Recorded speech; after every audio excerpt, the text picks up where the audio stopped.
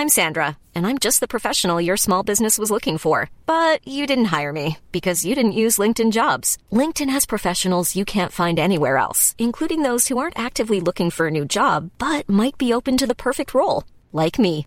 In a given month, over 70% of LinkedIn users don't visit other leading job sites. So if you're not looking on LinkedIn, you'll miss out on great candidates like Sandra. Start hiring professionals like a professional. Post your free job on linkedin.com/people today. Hello and welcome to this edition of World Weekly from the Financial Times. I am Anne-Sylvaine Chassani, the World News Editor, and this week we're looking at transatlantic relations as the Trump administration appears to turn its back on its traditional European allies. In a sign of Washington's shifting allegiances, the US president on Monday welcomed Hungary's illiberal leader, Viktor Orbán, to the White House, days after his Secretary of State abruptly cancelled a meeting with Germany's Angela Merkel. Joining me on the line from Washington, D.C. is Dimitri Sevastopoulou, the FT's Washington bureau chief, and from Berlin, Guy Chazan, our Berlin bureau chief. My first question goes to you, Dimitri. Donald Trump was full of praises for Viktor Orbán on Monday. He congratulated him for his, quote, block up against refugees from Syria and his work to protect the Christian communities. Can you give us a bit of details and explain why this visit is so important and telling? Well, I think one of the things that we've learned about Donald Trump over the last 2 years, and this is one of the things that many Europeans have concerns about, is that he seems to want to saddle up to leaders who are authoritarian, strong men, very hard line. And there's a long list, whether it's Erdogan in Turkey or Orbán in Hungary, Kim Jong-un in North Korea, who Donald Trump said he fell in love with, or Vladimir Putin in Russia. Trump, when he meets these leaders, at least publicly, doesn't criticize them for some of the things that they're doing in their own countries to threaten democracy. On the other hand, he seems willing to criticize Angela Merkel or Theresa May or President Macron of France.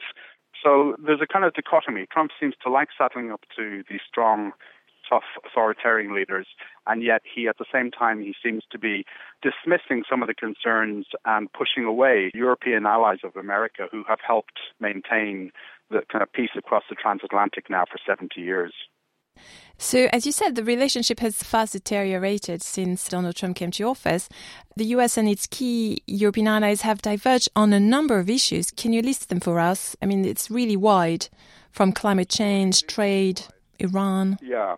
Well, I mean, from the very beginning, it's a long list. I mean, one of the things that President Trump did early in his presidency was he withdrew the US from the Paris Climate Accord, which sent ripples across Europe and the rest of the world. Later on in his tenure, he withdrew America from the Iran nuclear deal that America and some of its European allies had signed with Tehran in 2015, and that has led now to a kind of a more bellicose stance on Iran. He also has been incredibly critical of NATO. Now, in criticizing NATO, he's not the first president. President Obama and President Bush frequently said that NATO allies needed to pay more for their defense. And I remember traveling to Europe with Donald Rumsfeld and Robert Gates, and they were constantly sending this message to the Europeans. But Donald Trump has done it in a much more aggressive way. And I think one of the most telling examples was last summer in Brussels at a NATO summit. He was very critical of Angela Merkel, both in public meetings and in private meetings. And he shocked many of the leaders who were in attendance.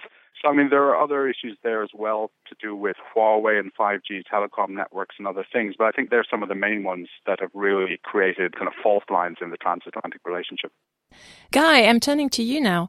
Defense Secretary of State Mike Pompeo cancelled a meeting with Angela Merkel last week, invoking rising tensions in the Middle East. What was the reaction in Berlin? I think there was absolute horror that it was seen very much as a snub. It was supposed to be his first trip to Berlin since he became Secretary of State, and it was very hotly awaited, and he just didn't turn up. And I think there was shock that he then went on to Britain and even saw the Archbishop of Canterbury. So, even Justin Welby was more important to him as a priority than Angela Merkel. There was real dismay. Lots of commentary in the German press basically saying that the US-German relationship is now basically in tatters, and what are we going to do about this? There's a feeling of crisis, really, in a relationship which has been one of the main pillars of Germany's post-war identity, really, for 70 years now. Why do you think that Mr. Trump targeted Germany in particular among its European allies? What's your assessment of that? Well, there are personal reasons as well as political reasons. The chemistry between Angela Merkel and Donald Trump has never really worked. You know, she really comes across as a sort of professor, and he's like the naughty boy who didn't do his homework. He doesn't like being lectured, and Merkel does have a tendency to lecture. One of the first things she did when he was elected president, she sent him a message saying, we'll look forward to working with you, but very much on the basis of our shared values of respect for human rights and democracy and so on. That was perceived as a real slight to Donald Trump, basically a smackdown saying you're going to have to behave. And he didn't take kindly to that.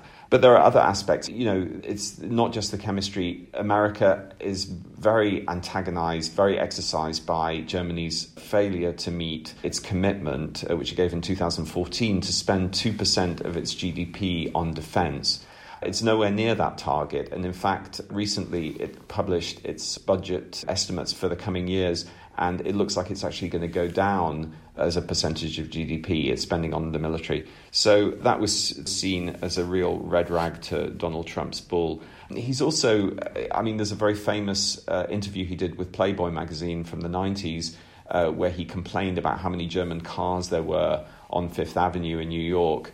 And he's had Mercedes and BMW in his sights for many, many years. So it didn't surprise the Germans at all that he started talking about imposing import tariffs on European cars. And he's been complaining for a long time about the size of the German current account surplus, which, of course, a lot of Germany's allies in Europe have also drawn attention to over the years. What do you think are the far-reaching consequences for Germany? What kind of lesson they're drawing from this hostility longer term? Do you think there's a realization that Germany and Europe must be more independent from a defense point of view or, foreign policy point of view? What is your sense? Absolutely, yeah. I was at a conference where they were talking about this, and one speaker said, Germany's success is built on three elements: integration with the EU, the transatlantic security guarantee, and Germany's access to open markets worldwide. And Trump threatens all of those three things. So there's a sense here that there's a kind of existential threat posed by Trump's America First ideology to all those things that have made Germany such a huge success over the last few decades. So there definitely is a feeling that they have to respond in some way. I mean, it's all very tentative at the moment, though. I mean, for example, they're talking about developing much more of a kind of foreign policy competence in the EU and more of a sort of independent defence posture and, maybe getting rid of unanimity in EU decisions on foreign policy so that they can have more qualified majority voting, that kind of thing. But it's all rather tentative. And even when they do talk about building up their own defence capabilities, that gets them in hot water with the Americans. We wrote a story saying how America was criticising the latest initiatives for military cooperation between EU countries, the PESCO, the Permanent Structured Cooperation Initiative, and EDF, the European Defence Fund, because they feel that it's not really compatible with NATO, that it produces too much duplication and diversion of scarce defence resources, and that it sets up a necessary competition between NATO and the EU. And so there's this sense of frustration in Europe over this. It's like, you tell us we need to do more for our defence and then we try and do it, you complain. So the relationship is really scratchy at the moment, as we can see on a number of different fronts. Exactly. So they have this contradictory move from the US. Do you want to jump in, Dimitri? It's true that every time Europe speaks about more independence on the security front, the US, gets angry and gets a letter of warning. But on the other hand, you get a sense that the US is kind of retreating from Europe. What's your interpretation? Well, there's definitely an element of Donald Trump getting a little bit of a taste of his own medicine sometimes when the Europeans say that they want to develop their own defense capabilities. But I think it's also important to stress that this issue between the US and Europe on defense spending, it really isn't just a Donald Trump issue. I mean, he is the one who is addressing it in a much more assertive, much more aggressive, and some people would say overly aggressive way. But it's something that has stretched back now for more than a decade in the US. And the US has been constantly saying to the European countries, and particularly Germany, because it is the biggest economy in Europe, that they need to spend more. So I think it's an issue that's not going to go away. And even if Donald Trump loses the election in 2020, I think a Democratic president will be much friendlier to traditional U.S. allies. And I was just in New Hampshire on the campaign trail with Cory Booker and Beto O'Rourke and Joe Biden, and all of them were talking about the need to rebuild and to strengthen American alliances with Europe. But notwithstanding that, I still think whoever is president after 2020 is still going to put pressure on Europe to spend more money on defense. And if Germany and some of the other countries who haven't met this 2% target haven't reached it, then I think you're still going to have tensions on that issue. Just to go back to one thing that Guy said, I really do think the car issue is critical. I mean, Donald Trump has had a bee in his bonnet about cars for a long time. At the end of this week, he's going to potentially decide whether to put tariffs on imports of European cars. So this really is something that the trade relationship is something that really gets him. And also when he was in Europe last year, another thing that he criticized Angela Merkel for is the Nord Stream 2 pipeline that will bring Russian gas into Europe. And Donald Trump and some of his team are saying, you want us to spend money to defend you against Russia, and yet you're buying Russian gas. On the other hand, the Europeans say, hold on a second, you're the president who hasn't criticized Vladimir Putin for orchestrating a campaign to interfere in the American elections. So there's a lot of things crossing the Atlantic, and it's very hard to see how any of this gets any better while Donald Trump is in office. Tensions are escalating in the Middle East over Iran with the rising threat of war and some echoes of 2003 when the US and some European countries disagreed on whether to go to war with Iraq dictator Saddam Hussein. Dimitri, what are the broader security ramifications of these poor transatlantic relations? Are we entering a new testing phase? Well, the big question that's emerged in the last few days in Washington is, are we returning to the early years of the Bush administration where it appeared that there was a constant drumbeat among Iran hawks for the U.S. to take military action against Iran? Now, we know that John Bolton, the National Security Advisor, has asked the Pentagon to dust off its war plan for Iran. Now, the caveat there is that the Pentagon has war plans for everything, and they're periodically dusting them off. But when a story comes out that they're dusting them off for Iran at a time when Mike Pompeo, Secretary of State, John Bolton, and others are being very aggressive in their rhetoric towards Iran, it raises questions as to whether the U.S. is contemplating taking military action. And I think that's something that would be a huge divide across the transatlantic. I mean, as much tension as there was when George W. Bush invaded Iraq.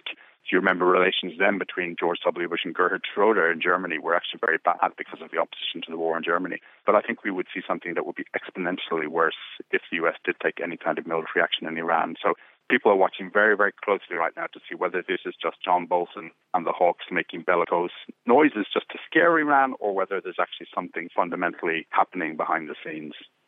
My thanks to Dimitri and Guy. That was really fascinating. And that's it for this week.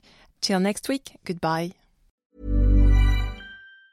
Support for this podcast and the following message come from Corient. Corient provides wealth management services centered around you. As one of the largest integrated fee-only registered investment advisors in the U.S., Corient has experienced teams who can craft custom solutions designed to help you reach your financial goals, no matter how complex.